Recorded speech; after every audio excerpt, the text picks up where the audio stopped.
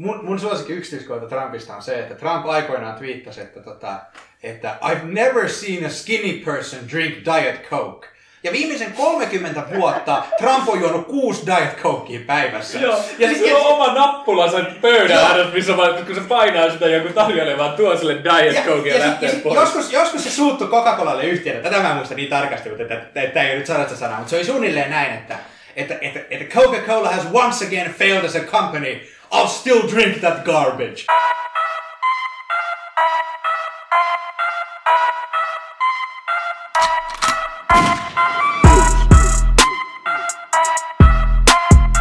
Päivän aihe. Salaliittoteoria. Vieraana 2 suurfilosofia. No ei, mutta tosi filosofisia kavereita. Kassu ja Jaakko. Tää on yksi mun lemppareista episodista. Mä oon varmaan sanonut tän aikaisemmin. Mutta seriously, tää on yksi lemppareista. Ja jos sä et tiedä, niin sä katot Khan Visionia. Ja mun nimi on Muttaki Khan.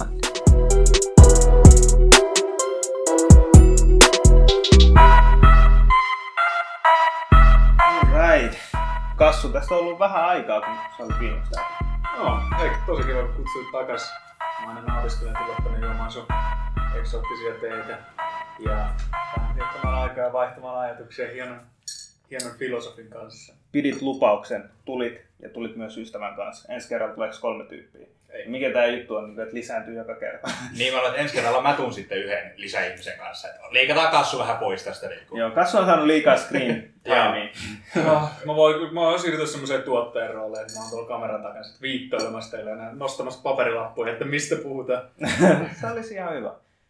Toimiiks noi uutiset silleen, mä oon aina miettinyt. Ainakin leffoissa näytetään silleen, että joku näyttää jotain lappuja. Niin. Ehkä 80-luvulla. niin kyllä luulen, että se nykyään voi olla vähän vaikea. Nykyään ne saa jotain WhatsApp-tekstareita, että hei, ei puhuta tosta tai jotain. Niin, kyllä. Uutisissa. Siirry seuraavaan aiheeseen. But before we go to the next point, I have to check my WhatsApp or whatever. Who knows, man? Toi voi olla yksi salaliittoteoria. Ja mennäänkin päivän aiheeseen, salaliittoteoria. Ennen kuin me aloitettiin tää show, niin mietittiin, että mistä me aloitettaisiin. Niin me ajateltiin silleen, että miksei kosmoksesta, tai no ei nyt ihan kosmoksesta, mutta maapallosta. Onko maapallo litteä vai pyöreä? Onko tämä retorinen kysymys? Tämä on retorinen kysymys ja kysymys. No, mitä mieltä sä oot? Onko se pyöreä tai onko maapallo litteä vai pyöreä? No, mun pakko sanoa, että kyllä vähän siellä ala-asteen niin biologia, fysiikka, geologia tunneilla niin tuli nukuttua. Niin. Se meni vähän ohi ja sitten vanhempana näin internetselauksen perusteella olen päätynyt sinne suuntaan, että en ole vielä päättänyt, että jos teillä on hyviä pointteja heittää, niin no siis mun mielestä niin maapallolla seistessä, niin hyvin harvoinhan sitä kokee, että tässä niin mennään mäen yli. Ja jos sä tuut mäen yli, niin sähän menet heti mäen myös alas. Ja jos olisi pyöreä, niin eikö sun pitäisi olla jatkuvasti välillä nousta tai laskea? Ja mä koen olevani niin tasaisella maalla pääosan ajasta.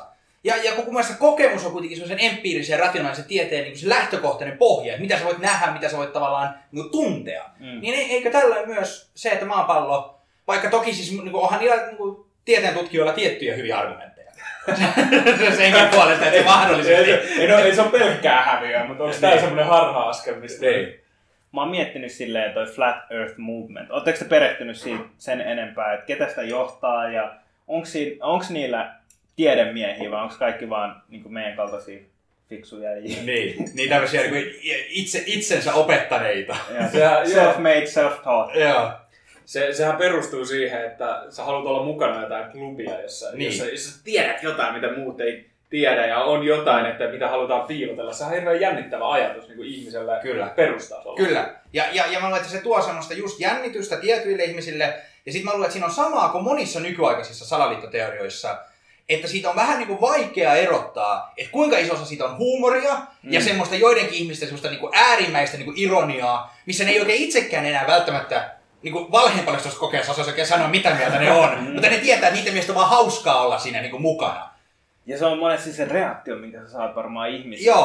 Joo. Ja varsinkin internetissä, kun sehän on se vanha trollaus, että sehän on se, kun sä saat jonkun reaktio ihmisiltä. Jotkuthan on semmosia, että ne haluaa korjata ihmisen väärässä. Ja sit kun sä yrität korjata semmoista ihmistä, joka ei suostu kuuntelemaan minkäänlaista todistusaineistoa, niin sehän saa jotkut raivon paatin päälle. Ja toiset ihmiset sit ne saa siitä kiksit just, kun ne lähettää sulle jotkut kymmenet eri tutkimukset, mikä perustuu, että maailma on oikeasti pyöreä. Ja sitten sanoo, että no missä se kurvi on, kun mä katson jostain korkealta, niin miksi mä en näe, kun horisontti niin yhtään kaartaa alaspäin. Jos katsotaan vaikka Itiksen torni, kun se on niin lähellä tässä, mä oon ollut siellä ylhäällä tai huipulla, niin eikö siinä kuitenkin näe, että maapallo on pyöreä? Ne on sitä mieltä, että se on pyöreä kuitenkin maapallo vai? Joo, tai lautanen, ja jotkut on sitä mieltä, että se on littana lautanen. Ja sittenhän se vaihtelee se näkemys, että onko se niin, että on 2 napaa. Että tavallaan kun sä menet siihen reunalle, niin sä ikään kuin niinku... Flippaat. Sä ikään flippaat. Mutta niinhän se, jos sä uskot, että on navat, niin niinhän sen pitää toimia. Tai sitten on se uskomus, että se on niinku oikeesti vaan, että niinku puhutaan Mercator-kartasta, siitä kartasta, mikä on meille tutuin. Että se on tavallaan sen näköinen, että se on sellainen niinku tavallaan littana, että kun sä menet mertaan, niin sä vaan tuut sieltä toisaalta Mutta aika pienellä kuulustelulla. Esimerkiksi sillä, että kun sä lähet USA:n länsirannikolta, ja kun sä kuitenkin päädyt sit Japaniin, ja kun siinä niinku niittenkin kartalla, kun USA on tässä ja Japani on täällä, niin mikä se on se niinku... Onhan niillä varmasti selityksiä siihen, mutta se on mun mielestä sun ensimmäinen mun kysymys olisi, että kun se Japani on täällä ja se USA on täällä, ja kun se kartta on littana tai maapallo on littana, niin miten me niinku, kun me mennään sinne vasemmalle laidalle, niin miten me päädytään sinne oikealle? Niin ja sit, miten GPS ylipäätänsä? Pystytkö GPS todistaa jotenkin, että maapallo on pyöreä? No GPS-sähän on se globe ja itsessään, mutta sehän perustuu hyvin simppeliin trigonometriaan, että sä tarvit 3 pistettä ja sit kun sä tiedät niin 2 niistä, niin sä voit laskea sen 3. Ja sehän laskee jo niin kuin kurvin mukanaan itsessään, että jos joku sitä yrittää käyttää laskelmoiden uskoen se, että joku on littana, niin sit se menee joka kerta väärin. Ja mielenkiintoisintahan on se, että niin kuin vuosisatoja vanhat keksinnöt, kuten sextantti, mikä se on suomeksi? No, liittyykö se seksiin vai? Ei ole mulle mitään käsitystä, mä en tiedä missä puhutaan. Tää on hyvin epäintuitiivista. Me ollaan jännityksessä. Ei kannata nyt ottaa tästä niin kuunnelmasta mitään oikeesti niin vakavasti. Mutta siis tää millä niin merenkulkijat mittaili ennen tähtien perusteella ja horisontin perusteella, niin tähän perustuu siihen, että on kurvia. Ja jollain konstilla nekin onnistui aina pääsemään sinne, mihin ne on menossa. Kyllä. Tietenkin huonomman prosentilla kuin nykyään, mutta onnistuivat. Ja mutta se oli, siitä varmaan tulee se sanonta, että turilla ne laivat. Onko niillä mitään flat earthiläisillä ja mun homeilla? Onko niillä mitään niinku sellaista solid tai hyvää argumenttia, että mikä voisi olla? No, muu kuin se empiirinen, että hei, eihän tää... No, mä luulen, että ihan oikeesti se on se syy, miksi se on saanut niin iso pohjan kuin se on saanut. Että se on semmoinen... Meitähän ympäröi paljon semmoista teknologiaa ja semmoisia niinku fyysisiä ilmiöitä, mitä me hyväksytään ja osataan niinku koulupohjalta selittää, mutta mitä me ei välttämättä oikeasti ymmärretä. Niin kun näitä kännykän käyttäjistä 3/3 ei oikeasti tiedä, miten VLAN tai edes radiotaajuudet toimii. Ne saattaa sanoa, että joo radiotaajuudet, mutta et sitä syvempää käsitystä niille ei ole. Ja Flat Earthin mun mielestä nerokkuus on se, että se perustuu semmoiseen asiaan, mikä meidän on vaikea jokapäiväisesti, varsinkin kaupungissa liikkuessa nähdä. Meressähän tavallaan jossain vaiheessa sä et näe enää horisonttia, joka vähän niin kuin viittaisi siihen, että se mahdollisesti kurvaa. Mutta että tavallaan kaupungissa sitä on vaikea nähdä. Ja sitten mä luulen, että sen toinen syy, miksi Flat Earth on niin suosittu, on, että se ei ole suorastaan, se on niin kuin kiusaa ihmisille, jotka on todistaa sitä oikein, mutta se ei loukkaa ketään. Et johonkin muihin salaliittoteorioihin liittyy vähän semmoista, että sun pitää niinku uskoa pahaa jostain ihmisryhmästä tai sellaista. Ja se vaatii sitten semmoisen toisen asteen sitoutumisen joltain Flat Eartheriltä. Mutta Flat Earth on tietyllä tavalla aika viatonta, koska lukuun ottamatta jotain niinku vihaisia maantieteilijöitä, niin nobody gets hurt niin sanotusti. Niin, mutta sitten eikö toi Flat Earth kuitenkin liitetä sit muihin teorioihin ja salaliittoteorioihin silleen, että okei, nyt kun maapallo on oikeasti littana ja kuitenkin kaikki valtiot ja kaikki kohtelee sitä ihan kuin se olisi pallon muotoinen. Niin sitten on silleen, että joo, no koska tiedätkö, valtiot ei halua tietää. Tai niinku kertoa. Eikö niillä ole niinku linkki periaatteessa muihin? Niin, mä uskon, että se on semmoinen niinku pato. Et siinä vaiheessa, kun sä oot valmis uskomaan tollasta, niin sä oot valmis uskomaan ja se kynnys on hyvin paljon matalampi uskoa, että kuulaskeutuminen oli feikki. Kyllä. Tai niinku on olemassa semmoinen valtava ihmisryhmä, jotka haluaa pitää sulta asioita ja niinku dominoidakseen sua. Ja kun on pakko olla sellainen ihmisryhmä. Koska niin Flat Earthkin vaatii, jos sä oikeasti siihen uskot niin sydämestäsi, se vaatii niin ison salaliiton, että on pakko olla jonkinlainen hallitseva ryhmä, joka muuttaa asioita. Ja kun sä oot hyväksynyt, että on hallitseva ryhmä, joka muuttaa asioita, niin silloinhan sulle syntyy sellainen paradoksi, missä sä alat uskoa, että ne muuttaa kaikkea. Ja kaikki todistusaineisto, mitä sä näet, jotka niinku tukee sun visiota, niin se tukee sun visiota. Ja kaikki todistusaineisto, sä näet, joka ei tue sun visiota, niin sit se on sen päättävän elimen muokkaamaa. Tavallaan, että se on niinku enää mahdotonta saada semmoista informaatiota, mikä ei niinku muuta sun maailmankuvaa. Ja sit muut salaliittoteoriat, niissä on jotain perää, enemmän tai vähemmän. Jopa tässäkin on perää tietyllä tapaa, niin. Mutta se perustuu siihen empiiriseen kokemukseen, että sä koet, että on tosi littana, missä me ollaan. Ja sehän on hyvin perinteinen niin kuin psykologinen juttu, että sitä sä löydät, mitä sä mittaat. Kyllä.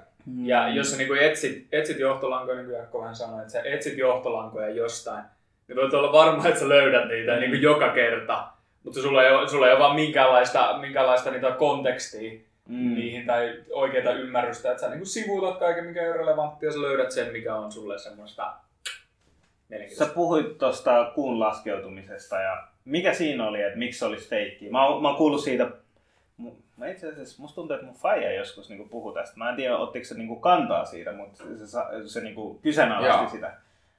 Eikö se ollut se kuva, että miksi se lippu niin liehuu siinä? Tai siinähän on niin paljon. Siellä on siinä kuvassakin on joku kivi, minkä joku neropatti on pystynyt identifioimaan, että se on jostain Hollywood lavastesetistä. Ja siis tästähän on ihan kaikki mahdollista. Se paras tarina, mihin siis ihan niinku huolestuttavan tai optimistisen vähän riippuen näkökulmasta määrä ihmisiä uskoahan on se, että Stanley Kubrick ohjasi sen tavallaan kuvaukseen. Ja sitten kun Stanley Kubrick kuoli nuorena, mutta ei nyt niin kovin nuorena, sit kun sä oikeasti tutustut asiaan, niin sekin liittyy, sen murha liittyy siihen tavallaan, että sitähän ei siis murhattu, mutta että sen murha liittyy siihen, että tätä salattiin. Ja siinä kuun laskeutumisessa, siinähän on tavallaan, kun sä sanoit, että niissä on sellainen tietty totuuden jyvä, ja niinhän niissä on, ja salaliittoteoriat, tämän tyyppiset, semmoiset, mä tykkään ajatella niitä Men in Black-teorioina. En viitaten elokuvasarjaa, vaan siihen, että on olemassa jonkinlainen virasto, tummaan pukeutuneita miehiä, jotka hoitelee varjoissa asioita. Ja nehän on hyvin amerikkalainen ilmiö, ja kyllähän siinä perällä on se totuus, että kylmänkin sodan aikaan, kun kuussa käytiin, niin Amerikassahan tehtiin paljon hämäriä asioita. Etelä-Amerikkaan sotkeuduttiin hämärillä tavalla, ja kansalaiset jollain tasolla ymmärsivät, että tietyt asiat meiltä salataan. Ihan oikeastikin. Ja tehdään nykypäivänäkin. Kyllä, ehdottomasti, mutta tavallaan silloinkin. Niin silloin se periaatteessa oli uusi ilmiö. Mutta silloin se oli vielä niin hyväksyttyä. Joo. On ja parempi, että me ei tiedetä kaikkea. Just näin. Ja meillä on sellainen suuri vihollinen idässä. Mutta se suuri vihollinen idässä on mun mielestä se paras puolustus sille, miksi kuun laskeutuminen tapahtuu. Koska se, mitä ne ei osaa selittää on, kun se koko kuussa käyminen perustuu asekilpailuun ja semmoiseen vähän semmoiseen tiedätkö, laitetaan vastakkainasetteluun niin Neuvostoliiton kanssa. Niin jos USA oikeasti feikkasi sen, niin mikä insentiivi Neuvostoliitolla, kun niilläkin oli kuitenkin omat avaruustutkijat ja ne täysin osaa sanoa, kävikö jenkit kuussa vai ei, niin mikä insentiivi niillä oli valehdella siinä mukana, jos olisi voinut vaan vetää USA housut alas ja sanoa, että höpö. Joo, nehän jollain millainen mittas pystyisi itse niitä sen radioliikenteen tai jonkun katkaisi sieltä. Ja jenkit myös jätti sinne semmoisen peilautuvan pinnan. Mä en tiedä, miksi sitä sanotaan kuun pinta. Niin pystyy edelleen käsittääkseni tänä päivänä ampumaan laaserin. Ja sitten sä pystyt kimmottaa sen takaisin johonkin pisteeseen. Ja ellei mä aivan väärässä, ja tää on mun mielestä semmoinen, mikä monesti unohtuu, kuussahan käytiin joku muutama kerta. Se viimeinen kerta joskus 70-luvun lopulla. Mutta ainakin sinne lähetettiin, mutta mun mielestä se oli ihmislaskeutumisiakin Armstrongin ja Aldrinin jälkeen. Joo, on ollut. Et ne lopetti ne hyvin aikaisin, mikä tavallaan varmasti ruokkii näitä, että siellä ei enää 90-luvulla käyty. Mutta ei se ole niin, että siellä oltaisiin ainoastaan se yksi kerta mukaan käyty. Joo. Hieno vitsi, mikä on kuulla laskeutumisesta kerrottu, niin kun se Jenkkien lippu laitettiin sinne, niin radioaktiivisen säteilyn takia siitä tulee haalea. Ja nykyään käsittääkseni ne liput on valkoisia. Nyt se vaan näyttää siltä, että ranskalaiset olisi käynyt siellä. Onko se Ranskan lippu se valkoinen väri vai? Se on, valkoinen lippu tarkoittaa antautumista, ja koska ranskalaiset antautuivat ensimmäisessä toisessa maailmansodassa. Niin pelkureina, toisinkin aika lailla ilman syytä, koska ovat voittaneet lukuisia soteja. Mä en tiedä, että mä tulin tämmöiseen anti-frankofoni podcastiin. Ja mä haluan virallisesti ottaa nyt lausun, että mun mielestä Ranska ja Ranskan kansa on ihan niinku hyviä ja kaikkein parasta heille. Joo, hyviä tyyppejä on, joo.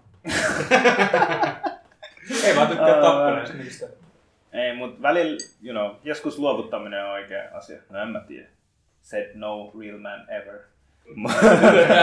Käy nyt liikaa oikein. Tää oli tämmönen hyvin vanha, tämmösen isäluokan mä oon lojaali frendi. Mä oon taistellut Kassun kanssa sotiin. Jos Kassu sanoo jotain, mua ei kiinnosta, onko se oikein tai väärin. I got his back. Se on ihan oikein.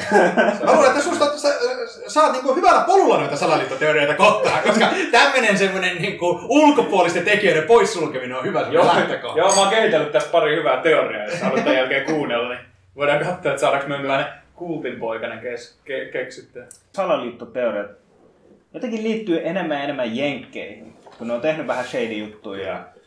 No, mun teoria asiasta on silleen, että jos sä haluat olla niinku, top of the food chain niin sanotusti. Mikä se on suomeksi? Ruokaketjun huipulla. Niin. Apex-saalistaja. Niin. Okei, toi oli nyt uusi sana mulle. Tää on liikaa.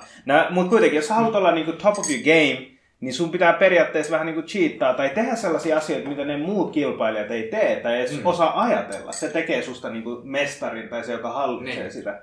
Niin sen takia monesti joudutaan tekemään sellaisia vähän oudonlaisia juttuja. Esimerkiksi Operation Paperclip, missä otettiin Natsi-Saksasta tiedemiehiä ja sitten pistettiin NASAan. Ne on tyyliin niitä tyyppejä, jotka teki ne raketit ja joilla lennätettiin sinne kuuhun.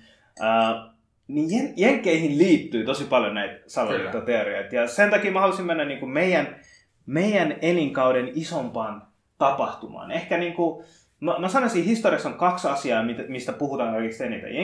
Ei jenkkien holokausti, vaan juutalaisten holokausti ja sitten sen jälkeen 9/11. Ja nämä on semmosia 2 niinku merkkitapahtumaa, mitä meillä on niinku jatkuvasti sanottu, never forget. Never forget Holocaust, never forget 9/11. Kummatkin on mun mielestä tosi pahoja niinku, tapahtumia, miten niinku, normaali ihmisille tapahtuu. Jos se ei ole kovin vahva näkemys sulle, että me voidaan kaikki yhtään siihen. Tolleen niin ehkä eduskuntaa ihan noilla niin puheilla kannata mennä. Joo, mutta siis just to make clear, että mä en mitenkään sano, että se on hyvä asia, jos joku, joka on niinku, syytön, joutuu kokea tollaisia asioita. Holokausti tai... Siinä kertoo meidän ajasta jotain, että pitää sanoa, että holocaust bad. Niin, kyllä. Aloitetaan holocaustista. Onko holocaustauksesta mitään salaliittoteorioita? No itse asiassa tämä oli mun mielestä sellainen mielenkiintoinen... Niin kun, holokaustihan liittyy hyvin ikäviä salaliittoteorioita, jotka perustuvat ihan niin kuin siihen niin kuin jo määrään. Ja juutalaisihan liittyy hyvin paljon salaliittoteorioita. Ja nykyaikaisen semmoisen salaliittoajatteluun, niin kuin mun mielestä semmoisena esikoisteoksena, salaliittoihan oli aina, että niin kuin eri tämmöisiä fanaattisia uskonliikkeitä ja muita, jotka usko maailman loppuun, tai siihen, että kuningas ja paavi suunnittelee jotain, niin niitähän on niin kuin keskiajalta, ja mä en ole lukenut niin paljon antiikkia, mutta varmasti antiikissakin. Mutta semmoisen nykyaikaisen salaliitto niin ajattelun, mun mielestä semmoinen yksi avainteos on semmoinen Venäjän 1900-luvun ihan alussa julkaistu kirja kuin The Protocols of the Elders of Zion, joka oli tämmöinen täysin siis keksitty teos ja todistettiin sellaiseksi, mutta muka perustui tämmöiseen juutalaiseen illuminaatiryhmän niin kokouspäiväkirjaan jostain 1800-luvun ihan lopulta. Ja siitä muun muassa Henry Ford, tämä Fordin perustaja, joka oli antisemitti, niin painoi 500 000 kopiota ja jakoi ympäri jenkkejä. Sitä käytettiin Natsi-Saksassa tämmöisenä opetustyökaluna. Ja se on yhä jollain tämmöisillä niin oikeisto- ja muilla tämmöisillä internetin kulmilla. Niin sitä yhä niin jaetaan semmoisena avainteoksena. Ja siitä mun mielestä lähti semmoinen yhdenlainen usko siihen, että hei, joku tämmöinen meitä suurempi taho ohjaa tätä kaikkea. Ja sehän on ihan ilmiselvästi antisemitististä ja väärin. Mutta siinäkin, kun me puhuttiin siitä totuudenjyvästä, niin siinähän on se pieni totuudenjyvä, että taloushan oli muuttunut hyvin uutena juttuna siellä toistelun alussa sellaiseksi finanssivetosemmaksi. Ja enemmän käytiin kauppaa valtionrajan ulkopuolella ja oli tämmöisiä talousinstituutioita, joiden vaikutus ihmisten elämään oli tavallaan niille ulkopuolinen. Ja sehän luo sen mahdollisuuden liittää siihen joku tämmöinen naama, jolla nyt ei ole oikeasti asiakkaan mitään tekemistä. Mutta ne on mielenkiintoisia, miten tämmöisiä.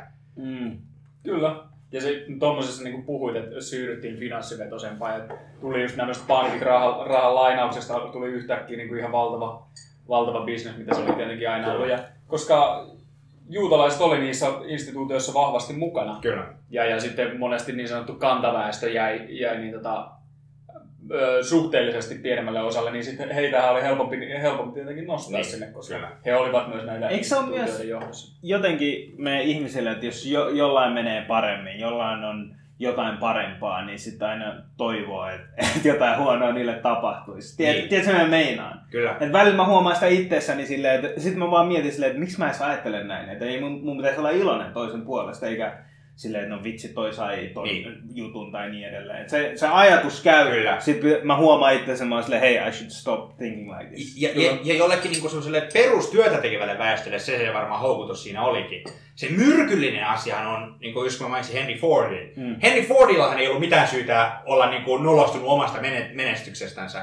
Ja se, että sillä on semmoisia ajatuksia, niin mun mielestä se on, kun se oli kuitenkin koulutettu mies ja niin kuin aikansa suurhenkilö, niin sehän kertoo semmoisesta vaan niin kuin syvälle yhteiskunnassa juurtuneesta niin kuin epäuskosta tiettyjä kansanryhmiä kohtaan, jotka loi semmoisen niin kuin fertiilin maaston sitten tällaiselle niin kuin salaliittoajattelulle. Joo, ja siis pakko sanoa vielä tälleen, että jos huomaa niin kuin monet menestyneet juutalaiset, ja niitä on tosi paljon, mutta niissä kaikissa huomaa, että niillä on tosi kova grindi päällä, että ne on tosi uurtajia, grindaajia, että ne grindaa tosi kovaa, että ei ne ole sinne noin vaan päässyt. Tietenkin, että onhan suhteet ja niin edelleen, mutta jonkun on pitänyt päästä ekaksi, puskea sen läpi ja sitten... Kyllä, ja kansanryhmänä niillä oli jossain pitkään niin suurin älykkyysosamäärä. Mistä? Tää oli joku... Tää kuulostaa kyllä hirveä. Mä en tiedä, kuka tämän tutkimuksen oli tehnyt. Mutta heillä oli niinku selvästi, ja sitten tietenkin niinku prosentuaalisesti heillähän on niinku tosi kovat mediaanitulot jossain Jenkeissäkin historiallisesti. Mutta sehän perustuu pitkälti samaan, mihin niin kuin monen muunkin tavallaan etnisen ryhmän. Että aasialaisillahan on Yhdysvalloissa ollut vähän samanlainen, niin kuin Itä-Aasiassa. Joo, niin on ollut niin kuin samanlainen tavallaan semmoinen menestystarina. Että ovat tulleet niin kuin ensimmäisten kiinalaisten aaltojen jälkeen, jotka oli hyvin köyhiä, niin ovat niin kuin tavallaan viimeisen vuosikymmenen aikana tulleet emigroineet ihmiset. Ne on ollut niin kuin suhteellisen menestyneitä ja ovat selvästi niin kuin omasta kulttuuristaan tuoneet sellaisen asenteen, että on tärkeää käydä kouluja, on tärkeää päästä kouluihin sisään ja ensimmäisen sukupolven niin kuin maahanmuuttajat on valmiita tekemään huonompiakin töitä, mutta sitten niin kuin pakottaa suunnilleen lapsensa kouluihin, jotta saadaan sitten tavallaan semmoiseen yhteiskunnalliseen järjestelmään. Mutta että semmoisessa liikaa etnisen ryhmän analysoimisessa missään kulttuurisessa kontekstista, niin mun mielestä siinä ollaan semmoisen rotuopin, että kuitenkin on myös materialistisia totuuksia, jotka vaikuttaa asioihin. Mustaihoisten ihmisten menestys Amerikassa ei todellakaan ole liitännäinen niiden tavallaan älykkyysosamäärään, vaan siihen, miten se yhteiskunta on niitä pitänyt sivulla loppuun saakka, viimeisille vuosikymmenille saakka. Et mun mielestä liikaa ei pidä myöskään uskoa semmoiseen, että... Kyllä, ja toi on mun mielestä tosi hyvä pointti, että kun aletaan puhumaan erilaisista ihmisryhmistä, oli sitten etnisiä tai muutenkin, niin ne, jotka alkaa puhua niitä, niin nehän pakottaa sitten muutkin puhumaan niitä, ja sitten kun oikeasti itsekin viittasi tollaisia ihmisryhmiä koskeviin tutkimuksiin, mitä alkaa puhua, niin sehän on just semmoista, mikä luo semmoista erottelua, että edes pitää keskustella niistä ihmisryhmien eroista. Niin, eli tämä on disclaimer. Nyt kun me ollaan sanottu, että me ei olla virallisesti meillä on rasisteja, kaikki mitä me sanotaan. Nyt me voidaan aloittaa meidän show kunnolla. Mennään 9/11. Mä oon itse muslimi ja itse asiassa mun isä on imaami. Mä tuun tosi uskonnollisesta perheestä ja mä koen itteni uskovaiseksi, sanotaanko näin. Yritän parhaani. No en mä yritä parhaani, mutta jotain siltä välillä. Ei tarvitse mennä sille. Yeah. God, you know me, I'm cool. Niin 9/11, juutalaisille se holocaust oli iso juttu, mitä ne muistaa. Niin 9/11 on tietyllä tapaa muslimeille semmoinen iso pyhä asia. No ei se ole pyhä asia, tää on huono läppä. Mutta siis semmoinen asia, mikä muutti, miten meitä katsotaan. Sen päivän jälkeen meitä ei enää katsottu samalla tavalla. Ja mä muistan, kun mä olin silloin joku 10-9V. Ja mä olin itse asiassa Bangladeshissa käymässä mun vanhempien kotimaissa. Ja sit mä vaan näin toinen, että mä olin silleen, what? Tiedätkö? En mä itse älynyt lapsena. Ja sit mä vaan huomasin, että kaikki puhuu siitä. Koko maailma puhuu siitä. Ihan sama, että se Bangladeshissa, Jenkeissä tai Suomessa. Kaikki puhuu siitä. Ja se ilmiönä, että kuinka vahva se oli, semmoinen yksi teko, minkä jokainen tiesi melkein 24 tunnin aikana, tiedätkö, että oli silleen, wow. what is this? Ja sitten sen jälkeen niin kuin islam nostettiin pöydälle, vaikka sanottiin, että tietynlainen islam, mutta sitten ihmiset vähemmän niin kuin erottelee sitä, että huntu päässä, parta päällä, että okei, toi on varmaan tommonen. Ja sitten mä muistin, kun me lennettiin takas Bangladeshista Suomeen, ja mun isä ostaa tosi paljon uskonnollisia kirjoja, kun se on imaami ja se tykkää itse lukea niitä ja sitten niin opettaa hänen moskeassaan, niin sitten se oli niinku eka kerta, että Fajalla on täynnä jotain islamin kirjoita, että se oli silleen, joo, mitä sä teet siellä? Miksi sulla on näin paljon tällaista kirjaa ja niin edelleen. Sitten Faja oli vaan rehellinen siitä. Ei tullut mitään isompaa hässäkää, mutta mun point being, että on niinku tosi lähellä sydäntä ja sit mä oon itekin ehkä kuulun tietynlaisen salaliittoteoristiin. Mä en sano silleen, että okei, onko se näin tai niin, mä en itse tutkinut sitä asiaa. Mutta mun mielestä tuossa on tosi paljon sellaisia kysymysmerkkejä, että okei, miksi tästä asiasta ei puhuta niin, miten sanotaan, niin objektiivisesti, tai siis miksi tätä ei niinku tutkita enemmän objektiivisella linssillä, että sitä jotenkin siinä on aina se jenkki silleen, että no meihin hyökättiin ja meitä kohtaa tehtiin väärin. Varmasti heihin hyökättiin ja tehtiin väärin, mutta sille toiselle puolelle ei anneta niin paljon niinku jalantilaa, niin kuin Edward Snowden puhuu tuosta aiheesta, että miten CIA, FBI ja NSA ne ei ilmoittanut ihmisille, vaan ilmoitti omille jengille, että hei, evakuoitukaa. Ja sitten myöhemmin niin kuin kansa joutui kärsiä siitä, niin hänellähän meni niin kuin usko siihen niin kuin oman valtion puolustukseen, koska valtion niin kuin puolustajat, niin heidänhän pitäisi antaa periaatteessa oman henkensä ensin. Ne on vähän niin kuin sitoutunut siihen ainakin kirjallisesti. Mutta mennään, tää on tämmönen niinku, mikä tää sanotaan, tämmönen pre-info tähän hommaan, niin mitä kaikkea 9/11 on sanottu? Niinku, että okei, puhutaan ekaksi, että mitä se on, tai mikä on semmoinen yleinen tietämys, ja sitten mitä eri teoriat ja versiot siitä sanotaan. No mitä siitä ei ole sanottu? Niin, siis että jos haluaa niin itse googlettaa Tower 7 tai Jet Fuel Can't Melt Steel Beams, niin näitähän löytää näitä tällaisia niin näkemyksiä. Kai se yleinen ymmärrys siitä, niin kuin, mä en ole sen tarkemmin sitä tutkinut, mutta ihan vaan tällainen niin tavallaan uutisten perusteella on se, että 2 lentokonetta kaapattiin, ensimmäinen osuu yhteen torniin ja toinen osuu Pentagoni oli se. Niin siis ei useampi lentokone kaapattiin samaan aikaan. Yksi ammuttiin alas, yksi osui Pentagoniin, mutta se ei ilmeisesti tehnyt hirveästi tuhoa. 2 osuu maailman World Trade Centeriin ja yksi ammuttiin alas. Johon liittyy ainoa sellainen niin kuin salaliittoteoria, johon mä en nyt usko mihinkään. Muista näissä kannattaa vähintäänkin niin se agnostinen. Mutta se, että Cheney saattoi ampua sen, tai saattoi sanoa, että se lentokone ammutaan alas ilman kysymättä Bushilta, niin todistusaineessa saattaa viitata, että se on totta. Sillä nyt ei ole tavallaan osa eikä arpaa niin sen suurempaa asiaa. Niin. Ja se on hyvin uskottava mikäli tietää yhtään siitä sen hallituksen toimista. Mutta kyllähän se niin kuin mun mielestä se salaliitto 9/11 ei ole se, mitä tapahtui siinä päivänä, vaan se salaliitto on se, millä tavalla niin kuin semmoinen neokonservatiivinen niin kuin tavallaan vähemmistö yhdysvaltalaisessa politiikassa ja sitten niiden sellaiset liittolaiset aseyhtiöissä ja muualla, niin mun on vaikea uskoa, että niillä oli kättä tässä niin kuin tapahtuman suunnittelussa. Ja niin kuin, I tend to accept the story we are told, mutta se kuinka valmiita ne oli aloittamaan 2 sotaa niin kuin välittömästi sen pohjalta, jotka ei vieläkään kumpikaan loppunut, niin kyllähän siinähän on semmoinen salaliitto, niin kuin, tai salaliitto, mutta et kyllähän se vähän vaikuttaa siltä, että niiden sotien niin kuin konteksti tämmöiseen, kuitenkin niin kuin Bin Ladenhan oli saudi. Ja Saudi, joka on niinku noitten Yhdysvaltain suuri liittolais, niin niihin ei ole mun tietoisesti vielä hyökätty, mutta 2 muuhun niinku muslimivaltioon on hyökätty. Ja Iraki, olisi Husseinista mitä mieltä tahansa, niin siinä ei tarvinnut ihan hirveästi tekemistä olla kuitenkaan niinku World Trade Center Israelin kanssa. No siinähän se suuri salaliittoteoria onkin, että miten se masinoitiin kuin joku PR-tempaus laukaisemaan niin monta eri asiaa.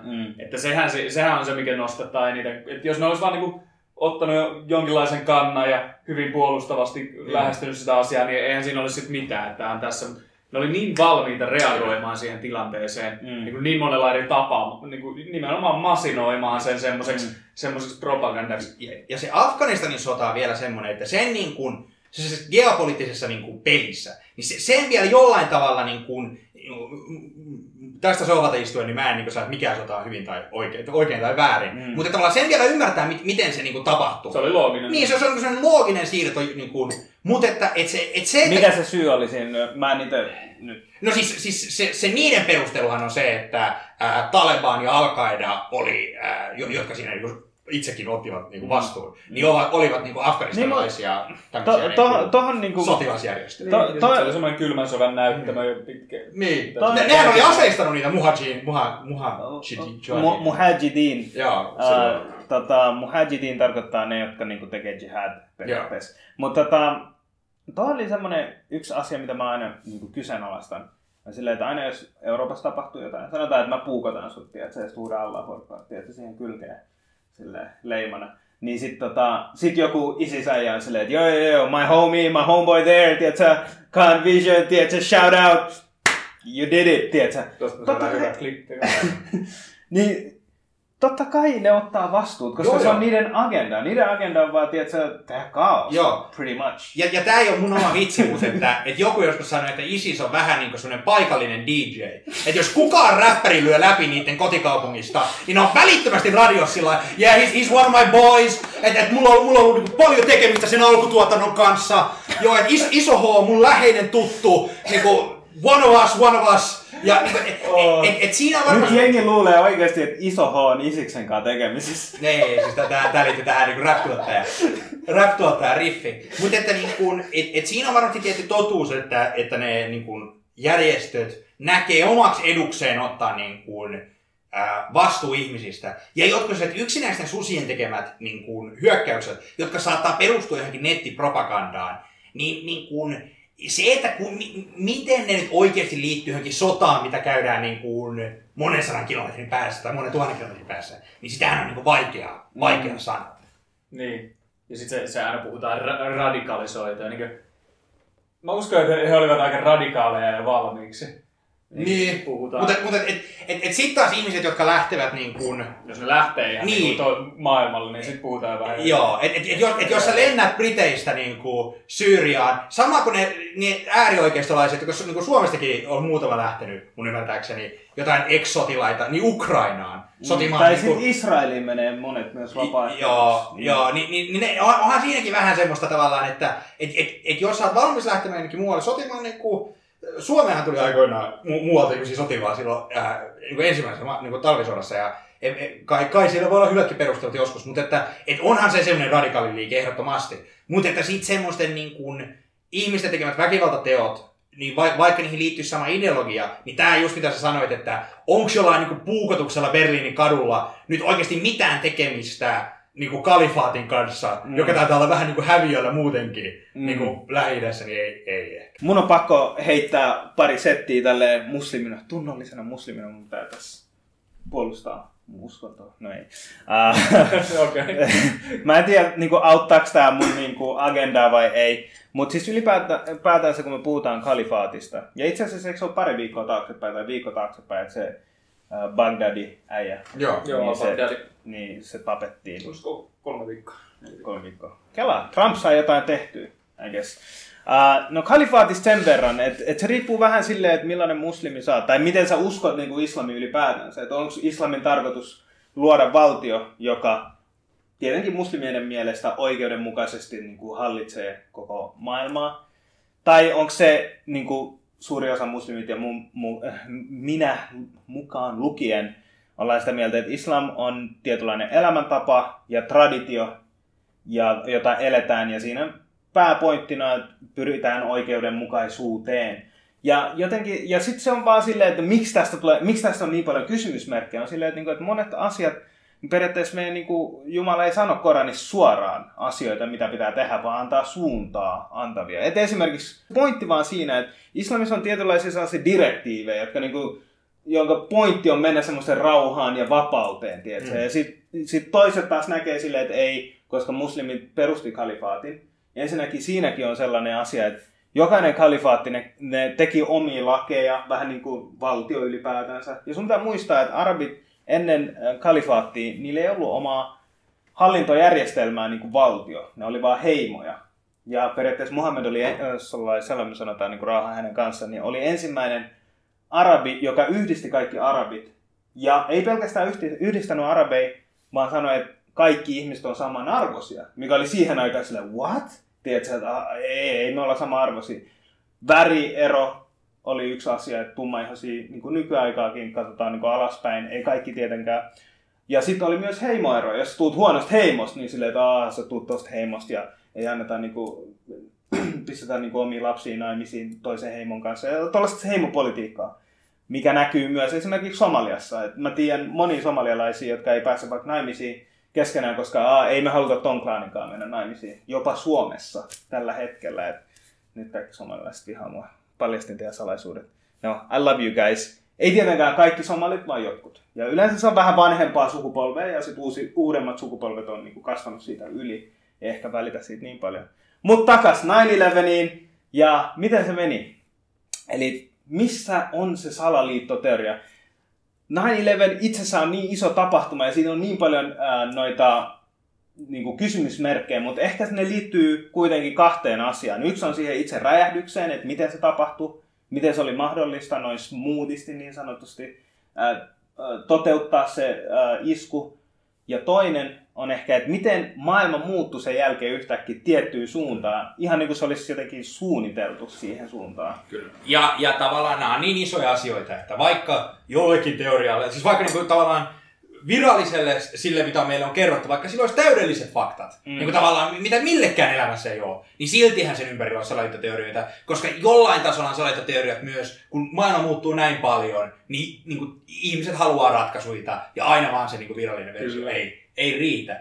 Josta mun mielestä niin kuin päästäänkin tämmöiseen virallisesta versiosta puheen ollen, niin yhteen niin kuin mun mielestä tämän hetken mielenkiintoisimmista salaliittoteorioista ja sellaiseen, joka on niin kuin vähän humoristinen, mutta myös vähän huolestuttava. QAnon. Niin, mä en tiedä mikä toi on. Mä en seuraa mediaa niin tarkkaan. Ehkä jotain Joe Rogania, mutta se on ainoa media mulle. Media varsinkaan perinteisestä mediasta tämmöistä tarinaa ei kannata seurata, koska varsinkin Jenkki-tiedotusvälineet, nehän niin teurastaa tämän tarinan joka kerta, kun ne on semmosia niin 60-vuotiaita tuottajia sieltä tämän tyylisiä, jotka yrittää internetin syövereistä kalastella tietoa. Nehän vaan kykenee ymmärtämään sitä. Niin. Ja tähän sikeää semmoiselta keskustelupalstalta kuin 4chan. 4chan. Joo. Tuttu meistä. Ja tämmönen käyttäjänimi kuin QAnon. Joo. Koska siellä kaikki ovat juurikin anon, eli anonyymejä. Ja tää lähti siitä, että Trumpin sisäpiiriläinen tiputtelee tiedonmuruja jatkuvasti, mitä Trump oikeasti niin kuin suunnittelee. Ja se pitää sanoa, että se pitää näyttää ulospäin hyvin niin paljon erilaiselta ja vähän esittää tyhmää ja semmoista sekopäistä joskus jopa. Mutta sisäpiirissä hän on niin, valmistelee pommia koko ajan, että hän räjäyttää kaikki perinteiset niin, instituutiot palasiksi ja paljastaa kaikki pedofiilit ja korruptoituneet poliitikot ja tapa niin diplomaatit ja muut. Ja hän aina tiputtelee sinne vähän väliä niin tiedonjuvesia ja tästä on monta yksityiskohtaa, voidaan mennä niin yksittäisiin tarinoihin, mutta päätapauksessa siis sisäpiiriläinen kertoo koko ajan niin vähän mitä Trump suunnittelee oikeasti siellä sisällä ja miten hän on supernero. Ja onko tämä äijä, joka on siellä 4chanissa, niin onko se vähän niin kuin pro-Trump, eli Trumpin puolesta? No siis yrittää tehdä Trumpista uuden Jeesuksen. Joo, niin se on messias-kompleksi siinä on kyseessä pahasti. Se, että onko se edes yksi kaveri, niin siitä on erimielisyyttä. Se on muutaman kerran koska nyt puhutaan inhimillisistä ihmisistä, jotka viettää aikansa 4chanissa, niin se muun muassa jossain vaiheessa vahingossa postasi salasanansa, ja sit se vähän muutti jotenkin accountiansa. Ja tähän liittyy siis tämmöisiä inhimillisiä virheitä. Ja tähän QAnoniin, jossa puhutaan tämmöisestä, että storm is coming, tämmöinen, että joku tämmöinen myrskypäivä koittaa. Winter is coming. Niin, no vähän just siis se QAnonin, mun suosikkiasia QAnonissa on se, että tavallaan, siihen liittyy muutama ihan oikean elämän ikävä tapaus, mutta tavallaan, koska se on niin out there, niin siitä on kaikkein mukavinta puhua salaliittoteorioissa, kun ei ole sellaista painetta, että hei, nyt tässä on myös jo oikean elämän asioita, joissa ihmisiä saattaa tuntea peissä. Jos sä uskot QAnoniin, niin you're pretty far gone tavallaan. Se QAnonin alkujyvä on sellainen kuin Pizzagate, mikä oli tämmöinen niinku aikaisempi salaliittoteoria, missä tämmöisessä Washington DC-läisessä pizzeriassa, niin sen niinku kellarissa pidetään jotain niinku lapsia tai jotain muuta, ja niitä käytetään rituaalisesti hyväksi, niinku demokraattien tämmöinen johtohenkilökunta käytetään niitä rituaalisesti hyväksi. Ja sen pohjalta, ja se päätyi niinku ikävästi, mutta onneksi ei verisesti, sinne pizzaravintolaan, joka siis ei ole mitään tekemistä mikään. Onko tää se asia, missä se Alex Jones? Joo. Muun muassa. Joo. Mutta siinä on jotain kuvia, eikö se ole? Joo, ja siis sehän oli tosi outo, kun ne jo julisti sen onnistuneeksi. Et nyt niillä on todistusaine, tai Alex Jones julisti monta kertaa, että hänellä on vedenpitää todistusaineesta, on nyt tästä pizzeriasta. Äijäkö vähän flipannut? Se on, mä luulen, että se on ollut aina flipannut. Siis niinku... Alex Jones on itse yksi aihe. Joo, mutta Pizzagateissa ja QAnonissa ei kuunneltakaan niinku mitään todellista kontekstia. Ne on ihan niinku kokonaan keksittyjä. Mutta mun suosikki QAnon yksityiskohta on se, että QAnon uskoo, että yksi Trumpin, kun Trump on suunniteltu 90-luvulta saakka, ja yksi Trumpin suurista liittolaisista on JFK Jr. Ja JFK Jr. on siis John F. Kennedyn niin poika, joka kuoli 90-luvulla. Nyt en muista, kuoliko lasketteluonnettomuus vai pienkoneonnettomuus, mutta jossain tämmöisessä onnettomuudessa kuoli. Ja silloin semmoinen lehti 90-luvulla kuin George, nimetty George Washingtonin mukaan. Ja se oli tämmöinen aikakausilehti, se oli tämmöinen rikkaan lapsen tämmöinen idea, mitä aina Jenkeissä välillä tulee. Ja se George-lehden idea oli olla vähän niin kuin puoliksi playboy ja puoliksi niin kuin poliittinen lehti. Ja sen kannessa oli aina niin kauniita naisia, ja sitten joku niin kuva Lincolnista niin niiden käsissä. Ja sitten siellä sisällä oli vähän niin haastatteluita sitä niin FHM-malleista, mutta myös sitä vähän politiikkaa. Ja siis se on tämmöinen, niin se on just tämmöinen pre-9/11 maailman, kun niin niin suurella massakulttuurilla ei ollut parempaa tekemistä, kun niin käyttää rahansa tämmöisiä projekteja. Ja se on hirveän hauska lehti, ja semmoinen niin just tällä, kun säkin nauretin, kun mä kerroin sille. QAnon ottaa sen täysin vakavasti, niiden mielestä oli semmoinen tavallaan sellainen julistuskirja sille, mitä Trump tulee tekemään. Ja ne uskoo, että JFK Jr. ei ole kuollut. JFK Jr. feikkasi kuolemansa, jotta se pystyi niinku tavallaan varjoista auttamaan Trumpia eteenpäin.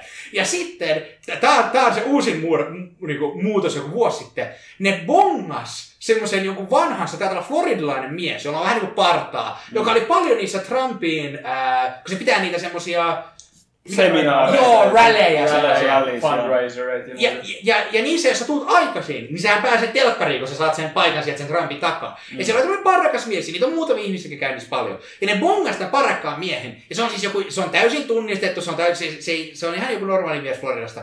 Ja ne sanoo, että se on se JFK Jr. Ja sitten alkoi vertailla niinku kuvia, ja ne sanoo, että tää jätkä on JFK Jr. Ja ilmeisesti tää kundi, niinku aluksi oli sillä, että hän ei ole JFK Jr. Mutta sitten se oli sillä no tavallaan, nyt se ei enää suostu kieltää sitä, ja se on ilmeisesti jonkin verran nyt käynyt niinku seurustellut QAnon kannattajan naisten kanssa, joiden mielestä on hirveän hienoa, kun ne saa niinku tavata sitä niinku siinä salaliitteessa mukana olevaa ihmistä. Et se on niinku kaikkien näiden vuosien jälkeen vihdoinkin sun massiivinen salaliittoteoria paljastuu sillä, että sä vaan menet sinne Trumpin taakse seisoma. Sitten joku on you got me. Kaikkea 50 vuotta, you got me. Tosta tulee vaan mieleen se, että kun varjon takaa, tiedät, sä auttaa, niin tarkoittaako se sitä, että sä oot oikeesti jossain niin kuin kirjaimellisesti varjon takaa? Silleen, I'm helping you. Se on niin suosittu, että hei, oot sä John F. Kennedy Jr.? Mä silleen, en. Joo, lähdeks treffeille? Mä silleen, mitä sulla on nää vähän rahaa? Mä silleen, no, kyllä sä tiedät, George-lehti oli aika kallis julkaista. No, mutta sehän se juttu siinä onkin, että siis tää niin kuin mä sanoin, tää on niin absurdia, että tähän ei niinku oikein voi lähteä mukaan edes vitsillä. Mutta että se hauska juttu mun mielestä siinä on se, että John F. Kennedy Jr. hän on tämmöisen niinku yhdysvaltalaisen suurperheen lapsi, ja hän on multimiljonäärejä, ja se idea siitä, että se olisi 20 vuotta, kun sitä ennen se on viettänyt koko elämänsä niinku tapailen malleja ja perustaen näitä tämmöisiä FHM-politiikkalehtiä, että se olisi sitten niinku mennyt jotenkin Floridaan asumaan vai johonkin niinku pikkuasuntoon ja auttanut, se olisi, eihän sillä ole minkäänlaista faktuaalista pohjaa. Hei, eikö Batman tehnyt kans Batman Beginsissä, että se lähti jonnekin? Joo. Batman on suunnilleen yhtä fiktiivinen hahmo kuin tämä JFK Jr. Oletko huomannut, että taas tuohon tulee jotain niinku yhtäläisyyksiä tai silleen, että mä en ole itse perehtynyt niin paljon näihin salaliittoteorioihin, koska se on just sellaista, että sit se on endless pit, ja se ei lopu ikinä. Mut Jenkeissä just, Michael Jackson ei ole kuollut, Elvis ei ole kuollut, Tupac ei ole kuollut, Biggie ei ole kuollut, JFK Jr. ei ole kuollut. Se on niin hyvä viini, että kun joku random jätkä kävelee kadulla, ja sitten joku on sillä, look, it's Tupac. Sitten se vaan menee silleen, Tupac, how are you alive? Sitten joku jätkä on sillä, mä oon menossa töihin, mitä sä teet? Ja nehän on niinku tavallaan, sehän on jollain tasolla aika viatonta. Olla sitä mieltä, että Elvis ei ole niinku kuollut. Mutta kai se huoli just on vähän tämmöisellä niinku gateway drug ideologialla. Että sitten niinku, kuitenkin yhteiskunnan pyöriäksensä, niinku mun näkemys on se, että suunnilleen yhtenäinen kuva pitää olla. Ei mielipiteistä, ne tulee aina olla erilaisia. On erilaisia taustoja, on erilaisia kokemuksia, on erilaisia poliittisia... Makuasioita. Niin, just näin. Mutta että joku määrä yhteisiä faktoja pitää olla, koska muuten me ei niin kuin... Me ei voida kanssa käydä. Just näin, koska meillä ei ole minkäänlaista todellisuuden pohjaa. Esimerkiksi raha on just sellainen yksi kieli, mitä kaikki ymmärtää. Joo, just näin. Kyllä. Se on hyvin symboli. Joo, ja semmoinen, että me kaikki uskotaan, että jos sä kävelet autotielle ja auto osuu suhun, niin ne autot oikeasti on olemassa. Niin tavallaan, tiedätkö, jotta niin kuin liikennevaloissa kaikki seisoo, kun on punaista ja autoja on paljon, kun kukaan ei ole sillä nämä keksittyinä auto. Että joku määrä pitää olla sellaista yhteistä niin kuin pohjaa yhteiskunnalle. Ja se on niin kuin pelottavaa salaliittoteorioissa, jos ne alkaa sitä murentaa, ja joidenkin maailma pyörii täysin paranoiassa. Sen takia hirveän sopiva sanonta, että makuasioista ei sovi kiistellä. Mutta niistä ei just sopii kiistellä. Nythän se on mennyt hyvin pitkälle siihen, että me kiistellään faktoista. Niin todistetuista faktoista ja kiistellään, käytetään siihen aikaan, koska hei, kiistellään esimerkiksi makuasioista. Mun mielestä vanilja-ajatelu on parempaa kuin makuasioista. Kuuntele. No kummatkin on ihan hyvin. Suklaa-ajatelu on kyllä aika paha. Mutta mennään takaisin tuohon Kuonoon. Että okei, se alkoi siitä pizza-hommelista. Ja sitten siinä oli se, että JF Kennedy Jr. oli jeesaamassa sitä. Mihin se on mennyt nyt? No siis, mikä on tää leiri? Niillä on pitänyt olla se päätöspäivä. Joo, siis mun suosikkijuttu on tää, että monta kertaa nyt julkaissut joku tiukan päivämäärä, että miksi ne kutsuu sitä joku The Storm is coming to tai jotain ja pitäisi Judgment Day. Joukkopidätyksiä ja jotain. Just joukkopidätyksiä ne haluaa enää, että odottakaa. Yksi oli joskus vuonna 2017 muistaakseni. Ja kun mitä oikein tuu, niin ei mitään. Trump on niin tunnistanut ja se on puhunutkin vähän kuvana. Niin. Mitä Trump on sanonut? Tietenkin se tykkää siitä, kun ihmiset fanittaa sitä. Niin, mutta mä laitan, että se todellinen ymmärrys siitä on aika heiluva. Niin varmaan monesta muistakin asiasta. Mutta se Jenkeissä oli aikoinaan, mä en muista valitettavasti nimeä tässä, mutta Jenkeissä oli aikoinaan sellainen uskonliike, joka julisti tämmöistä maailmanloppua. Ja niissä havaittiin sellainen sosiaalinen ilmiö, että joka kerta kun ne sanoi, että maailma loppuu, ja se ei loppunutkaan, niin niiden kannattaa määrä kasvaa. Ja sitä kuvittelisin, että se laskisi, kun ihmiset alkaisi tylsistyä siihen. Mutta joka kerta niin se kasvoi vähän se niiden, ja niin sitten seuraajia oli enemmän johonkin se sitten loppui. Miten toi on selitetty, että miksi se kasvaa? No, sun pitäisi puhua jollekin tämmöiselle sosiaalitieteilijälle. Mä en pysty sitä selittämään. Mutta vähänhän ne puhuu failed prophecysta. Tavallaan siitä semmoisesta sen jalanjäljistä tai jälkimainingeista. Ja onhan tuossa vähän havaittavissa sellaista, että kyllähän että jos jotenkin semmoinen täysin rationaalisesti asioita pohtiva henkilö päätyisi uskomaan tommoseen, niin kun se on tullut se päivä ja mitään ei tapahtunut, niin sun pitäisi olla skeptinen. Ja tokan kerran jälkeen sun pitäisi olla vähän sillä, että ei tää että jos pizzakuski, jos mä tilaan pizzan ja pizzakuski soittaa mulle, että mun pitikin tulla Konalaan, että mä oon Korsossa. Niin mä sanon, että fine joo, että Konalaan. Ja sitten se soittaa hetken päästä, että mä oonkin Kontulassa. Niin siinä vaiheessa mä olin sillä tavalla, että I'm done with this pizza tavallaan, että kiitoksia, mutta että jossain vaiheessa pitää irtisanoa itsensä siitä prosessista. Ja kyllähän se, että ne ihmiset ei irtisano itsensä siitä, niin se on vähän sellainen huolestuttava. Mutta onko se osa sitä, että jotenkin on messissä siinä agendassa ja sitten jos niinku myöntää sen häviön, niin sit periaatteessa sun viimeiset 2 vuotta tai 3 vuotta, jolloin sä oot seurannut sitä tiettyä liikettä ja sit sä oot silleen, että damn, people will know that I'm a bullshitter. Tiedätkö? Niin. Tai mä menin lankaan tuollaisen. Mä luulen, että sä oot niin, jos sä oot niin siinä all in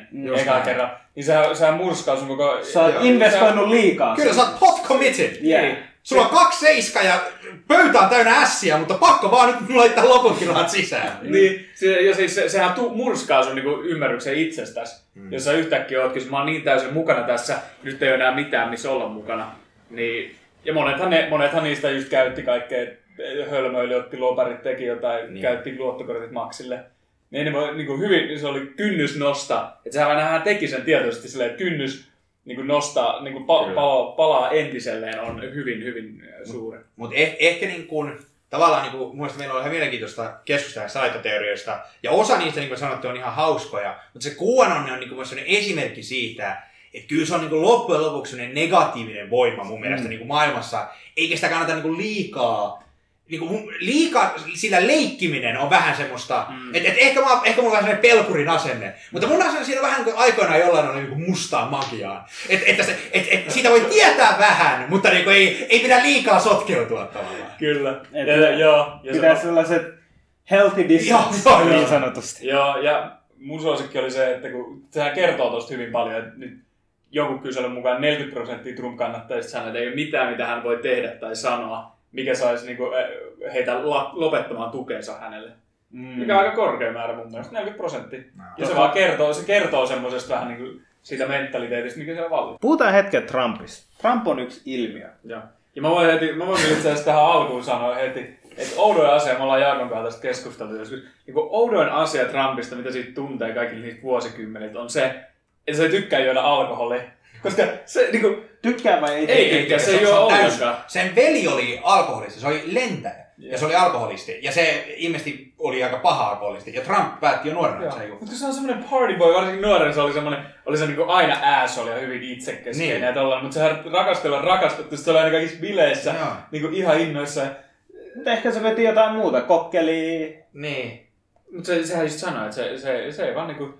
Jos Trump sanoo mulle, että se ei vedä kokaiiniä, niin mä en kyllä edes usko siihen, että mä uskon kaikkeen muuhun, mitä sanoo. Mutta siihen mä uskon. Se jäävä, musta tuntuu, että se on koko ajan kokaiinista jotain. Mä luulen, että se vetää kyllä niitä jonkinlaisia niinku Adderall tai jotain, mikä antaa tällaisia. Ainakin joskus on nyt käyttänyt. Mun mielestä siitä olikin jotain ihan. Mutta Trump on ihmiskuvana niin mainio. Mun suosikki yksityiskohta Trumpista on se, että Trump aikoinaan twiittasi, että I've never seen a skinny person drink Diet Coke. Ja viimeisen 30 vuotta Trump on juonut 6 Diet Cokea päivässä. Joo, ja se on oma nappulansa pöydän ääressä, missä kun se painaa sitä joku tarjolle, vaan tuo sille Diet Cokea ja lähtee pois. Joskus se suuttui Coca-Colalle yhtiönä. Tätä mä en muista niin tarkasti, mutta tämä ei nyt sanottu sanaa. Mutta se oli suunnilleen näin, että Coca-Cola has once again failed as a company. I'll still drink that garbage. Että jonkinlainen sellainen itsetietoisuus siitä, että se ei vaan koskaan lopettaa sitä, mitä sehän syö täysin samalla tavalla, kun se söi yksityishenkilönä, se syö niin pikaruokaa ja silloin kun tietyt asiat, mistä se tykkää pikaruokaravintolassa, se on ihan niin totaalinen outo lintu. Ja kun se on semmoinen, kuitenkin tavallaan niin kuin sen niin kuin varsinkin mieskannattajille, niin ne näkee sen semmoisena niin kuin poliittisen korrektiusuuden ja semmoisen niin kuin yhteiskunnan feminisyyden. Semmoinen vastareaktio. Niin, just näin. Mutta todellisuudessa Trump, eihän se kovin semmoinen alfa-kaveri ole. Se jatkuvasti valittaa siitä, että mitä mediassa tapahtuu. Se arvostelee toisten niin kuin naisten vaatteita. Niillä on vahvoja näkemyksiä niin kuin muodista ja ruuasta ja arkkitehtuurista. Ja se niin kuin... Ei se tee asioita, se puhuu. Se on kova semmoista niinku his all talk. Joku sanoo siitä ilkeästi, se niinku sanoo silleen ilkeästi takas. Ja ei se on niinku semmoinen action man.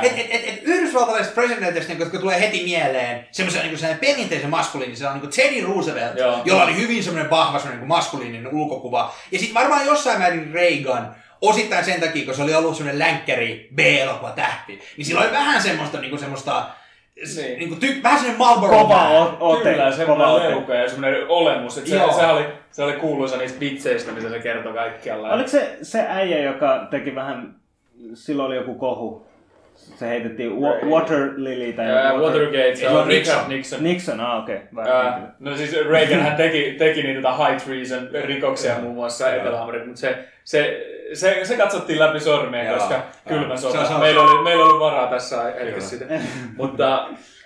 Mutta jopa Obama oli semmoinen niinku maskuliininen, modernin maskuliininen. Ehdottomasti modernin maskuliininen. Ja Obamasta näkee niinku rannalla niitä kuvia. Niin se on semmoinen kaveri, joka niinku piti kehostansa huolta. Ja se oli semmoinen rauhallinen ja niinku amerikkalaiseksi presidentiksi hyvin pukeutunut. Niinku eurooppalaisesta näkökulmastahan niiden kaikkien pukujen pitäisi niinku leikata niin kuin puolet kankaasta pois. Mutta tavallaan niin kuin, ja semmoinen hyvin tyylikäs ja semmoinen hyvä niin kuin elegantti, just näin. Ja kyllä, ja esimerkiksi mitä, että jos olisi neuvottelutilanteessa Obaman kanssa, se niin naureskelee ja silleen, we're great to see you. Joo. Ja sit jos sanot jotenkin pleasure to meet you. Sitten jos sä sanot jotenkin väärin, mä luotan, että se jätkä niin jäädyttää tilanne, pistää sut ahtaalle, sehän niin ottaa tilanteen haltuun, sillä on se karisma. Kyllä. Mutta Trumphan niin menee vaikeaksi, se monesti vaan kävelee ulos tai käskee niin reporttereille lähtemään, kun se ei pysty hallitsemaan sitä tilannetta. Ja sit silloin se on ihan hirveä kunnioitus semmoista niin butch-maskuliinista kohtaa. Se ei ole koskaan iloisempi, kun se puhuu urheilijoista tai kenraaleista. Ja se aina puhuu niistä siellä samaan tapaan, se a great general, one of the best men I know.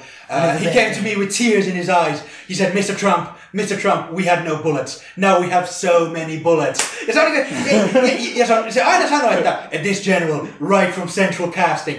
Se aina kuvailee, kuinka komeita ne on, mutta sitten ne aina alistuu hänelle niissä tarinoissa. Samassa, kun siitä tuli se joku yliopiston tämmöinen jenkkijalkapallon joukko, jotka ei voittaneet.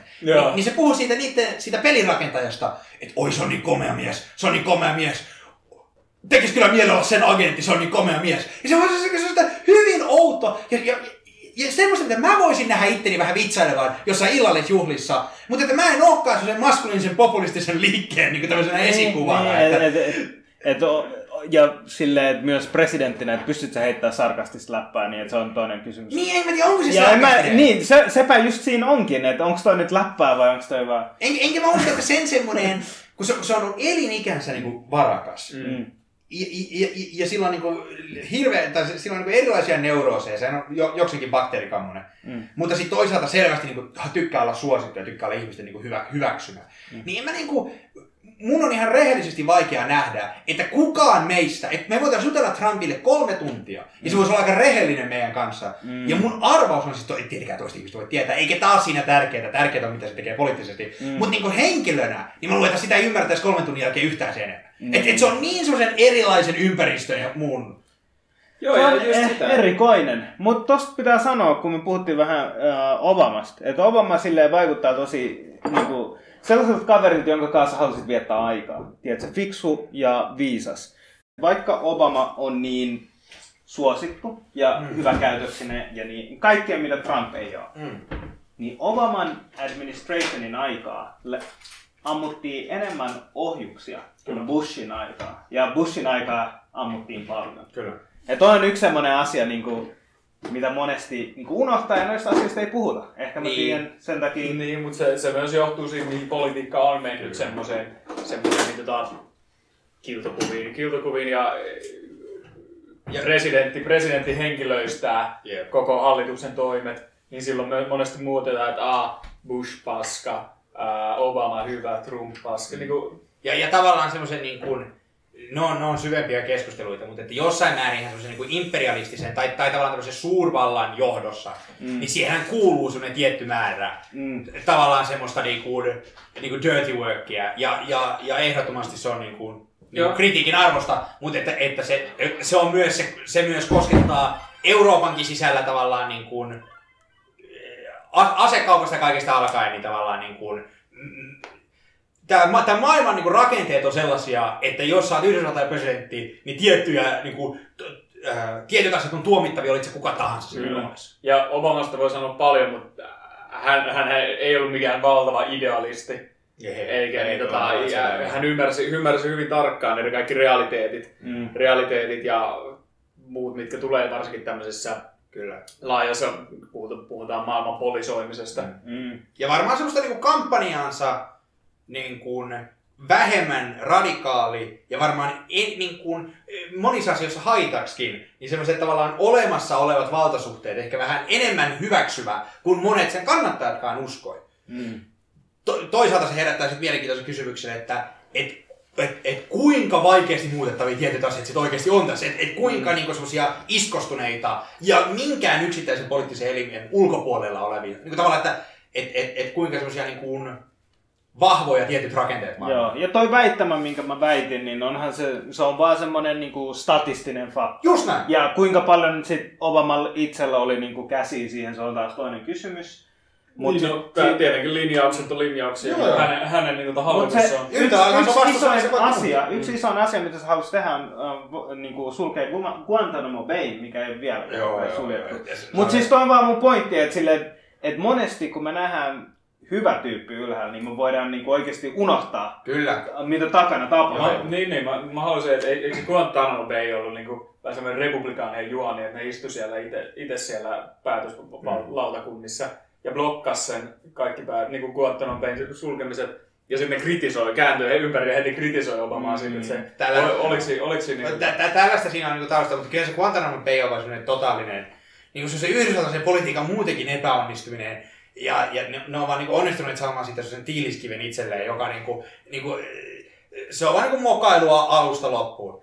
Ja niin tuohon mitä sanoit vielä siitä, että kiiltokuvista ja näin, niin kyllähän niin kuin, oli poliittinen niin kuin uskomus mikä tahansa, niin ihmisillä vallassa, varsinkin ihmisillä on paljon valtaa, niin kuin Yhdysvalloissa demokratiaksi poikkeukseen vahva semmoinen executive branch, niin kyllähän niillä on taipumus niin kuin joko korruptioon tai sitten olemassa olevien voimarakenteisten niin kuin jatkamiseen, joissa kummassakin on syntinsä. Ja tavallaan mun mielestä semmoinen yleiskriittinen näkemys kaikkeen valtaa kohtaan, vaikka olisi sitten semmoinen sympaattinen niin valtaa pitäjän keskuudessa tiettyjä kohtaa toiseen vastaan, on aina semmoinen terve lähtökohta. Että niin lähtökohtaisesti kukaan niistä ei ole sun niin kaveri. Kaikilla on oma agendansa. Niin, ja vaikka ne tekisi kaiken sun puolesta, ne ei ole sun kavereita, vaan ne palvelee sua tavallaan. Se on niinku demokratian idea. Anarkia. No ja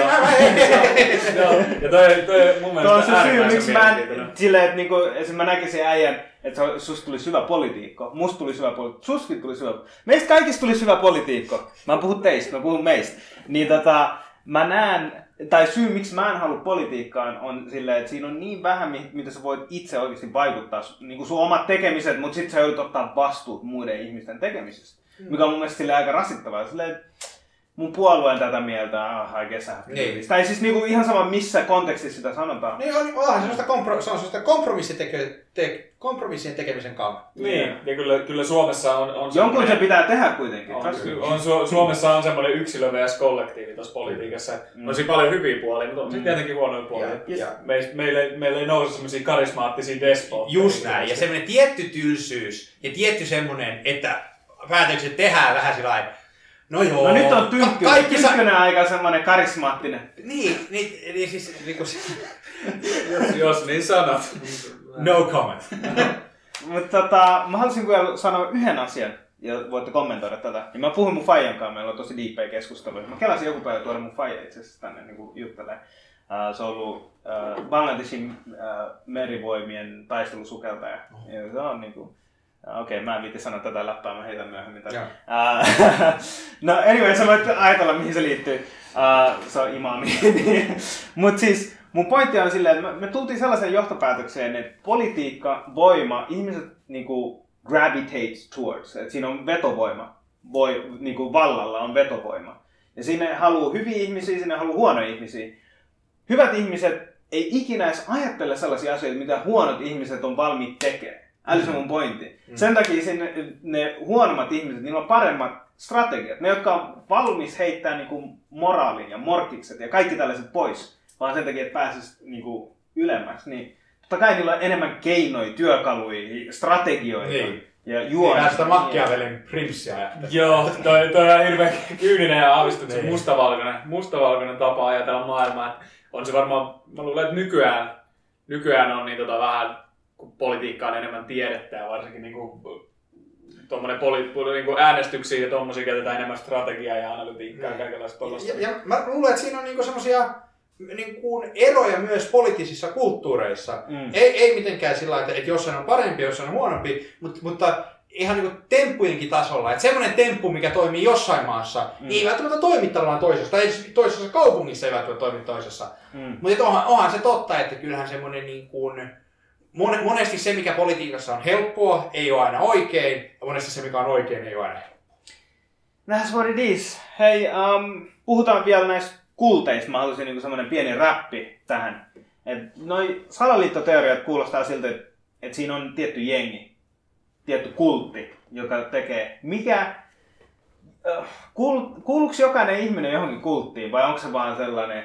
Miten sä näet sen asian? Meillä on omat jutut. Eksistentialistista. Kuulutaanko me kaikki johonkin kulttiin? No ei olisi mun mielestä. Siis niinku... Siis ihan niin yksinkertaisemmalla tasollansa, niin kulttihan on... Eikö kultti ole vähän niin kuin vallankumous eikö vallankumouksellinen ja terroristi, että se on vähän niin kuin aina katsojan silmissä. Eikö kultti on vähän sama, että uskonto ja kultti tai poliittinen liike ja kultti on vähän niin kuin katsojan silmissä. Ja niin kuin, mä toivoisin, että me ei kaikki kuuluta kulttiin. Ja varmasti voi jostain tästä kuluttajayhteiskuntaa kriittisestä näkökulmasta sanoa, että me kaikki kuulutaan niin kuin ostamisen kulttiin. Tai tavallaan jonkinlaisen mediakulttiin. Mutta että kyllä mä niin kuin... Tässä niin kuin monessa asiassa mä oon sellainen pohjimmiltaan optimisti, enkä mä näe, että mulla on kaikki kultissa. Eikö kultiin vähän ideaa, että se niinku ohjailisi sun päivittäistä käyttäytymistä niin paljon, että sä omistaudut jollekin tietylle asialle. Niin me omistaudutaan varallisuuden hankintaan. Tai minä omistaudun. Mä näen silleen kultin ja uskonnon eron siinä, että kultti on semmoinen... Kultissa yritetään todistaa sun jäsenyyttä tai sitä, että sä kuulut siihen. Niin. Siinä on tietynlainen tarve, että sä haluat näyttää sun lojallisuutta. Ja se natsismi on kultti. Niin. Että sä todistat, kuinka natsi saa tekemällä niitä asioita, mitkä tekee susta natsin. Joo. Ja kaikki, mitkä ei tee susta natsiin, niin on niinku semmoista vähäteltyä tai huonoa asiaa. Mutta sitten taas uskonnossa yleisesti, niin se on vähän siinä ja siinä, mutta uskonnossa ei kuitenkaan... Mä ainakin toivon, että se on tällaista, että ei kuitenkaan haluta, että me ollaan kopioita toisista. Vaan että siinä on tietynlainen uskomus, joka sitoo, ja sitten jokainen saa niinku kuitenkin edustaa itteensä tai ilmaista itteensä omalla tavalla, että on ainutlaatuinen, ja se on mun mielestä kaunis asia. Mutta kultissa taas, sinä, you don't matter, the cult matters. Mä kuvittelen, että on vähän myös olosuhteistakin. Joo. Uskonto joissain määrin on myös palvellut sellaisena sitovana voimana, vaikka jossain satoja vuosia sitten ollaan oltu jossain metässä asumassa. Se on ollut myös semmoinen sitova luottamusvoima ja nythän se on enemmän semmoinen sosiaalinen väline. Niin. Se oli sitä silloin. Kyllä. Nyt me ollaan päässyt tähän meidän ohjelman loppuun. Ja ensinnäkin mä haluan kiittää teitä, mä varmaan kiitän lopuksi vielä. Mutta vikat sanat, onko jotain mitä jäi sanomatta? Jotain mikä on semmoinen? Salaliittoteorioilla on niinku mielenkiintoinen asema yhteiskunnassa, mutta mä tukeudun tähän, että lähtökohtaisesti, vaikka olisi skeptinen jotain asiaa kohtaa, niin niinku vahvin rajama, jolla kannattaa mennä, on niinku agnostiikka. Yksittäinen ihminen on vaikea tätä maailmaa selvittää edessä niinku jatkuvia mysteereitä, ja se on tärkeää, että me jaetaan tietyt faktat. Ja niinku semmoinen hyvin varovainen asenne tähän, niin kuin mä sanoin aikaisemmin, mustaan magiaan on mun mielestä se on tervettä. Kyllä. Mä sanoisin, että älä noudata niitä kun lähdet selvittämään jotain uutta, niin koetat tuoda mahdollisimman vähän omia uskomuksiasi mukaan. Juuri näin. Ja kun kulutat mediaa, älä kuluta sitä oikealta tai vasemmalta. Omat arvot pitää olla hyvä, mutta älä ole naimisissa minkään puolueen kanssa. Just näin. Ja jos on semmoinen fiilis, että mä haluan, että tää on lopputulos, kun jotain lukee, niin sitä ei ehkä pysty muuttaa itsessään, mutta se kannattaa tiedostaa siitä. Kun alat lukemaan artikkelia Maisa Torpasta, älä lähde siihen sillä mielellä, että hän on paska ihminen. Ja tosiaan, jos JFK Junior tulee vastaan Tinderissä, niin ei muuta kuin swipe right. Tuohon on hyvä lopettaa. Hei, mä haluan kiittää äijää. Kiitos. Ja Kassu. Ja te olette aina tervetuloa tänne puhumaan lisää. Ja mun mielestä, että salaliittoteoria, mä katson sitä silleen, että interesting. Ja pitää olla skeptisyyttä, pitää olla niinku the other side, tiedätkö, vähän niinku balancea sitä, mutta se on ehkä se kysymys, että mikä on se oikea balanssi siinä hommassa. Joo, laita kamera pois, niin mä voin kertoa, että mä oikeasti.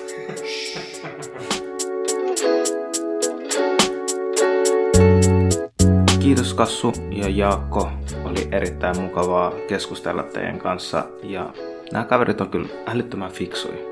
Ja Kassu, I got your back dog. Ja jos tää on eka kerta, että sä katsot näitä videoita, niin muista tykkää, jakaa ja seuraa tätä kanavaa. Stay blessed.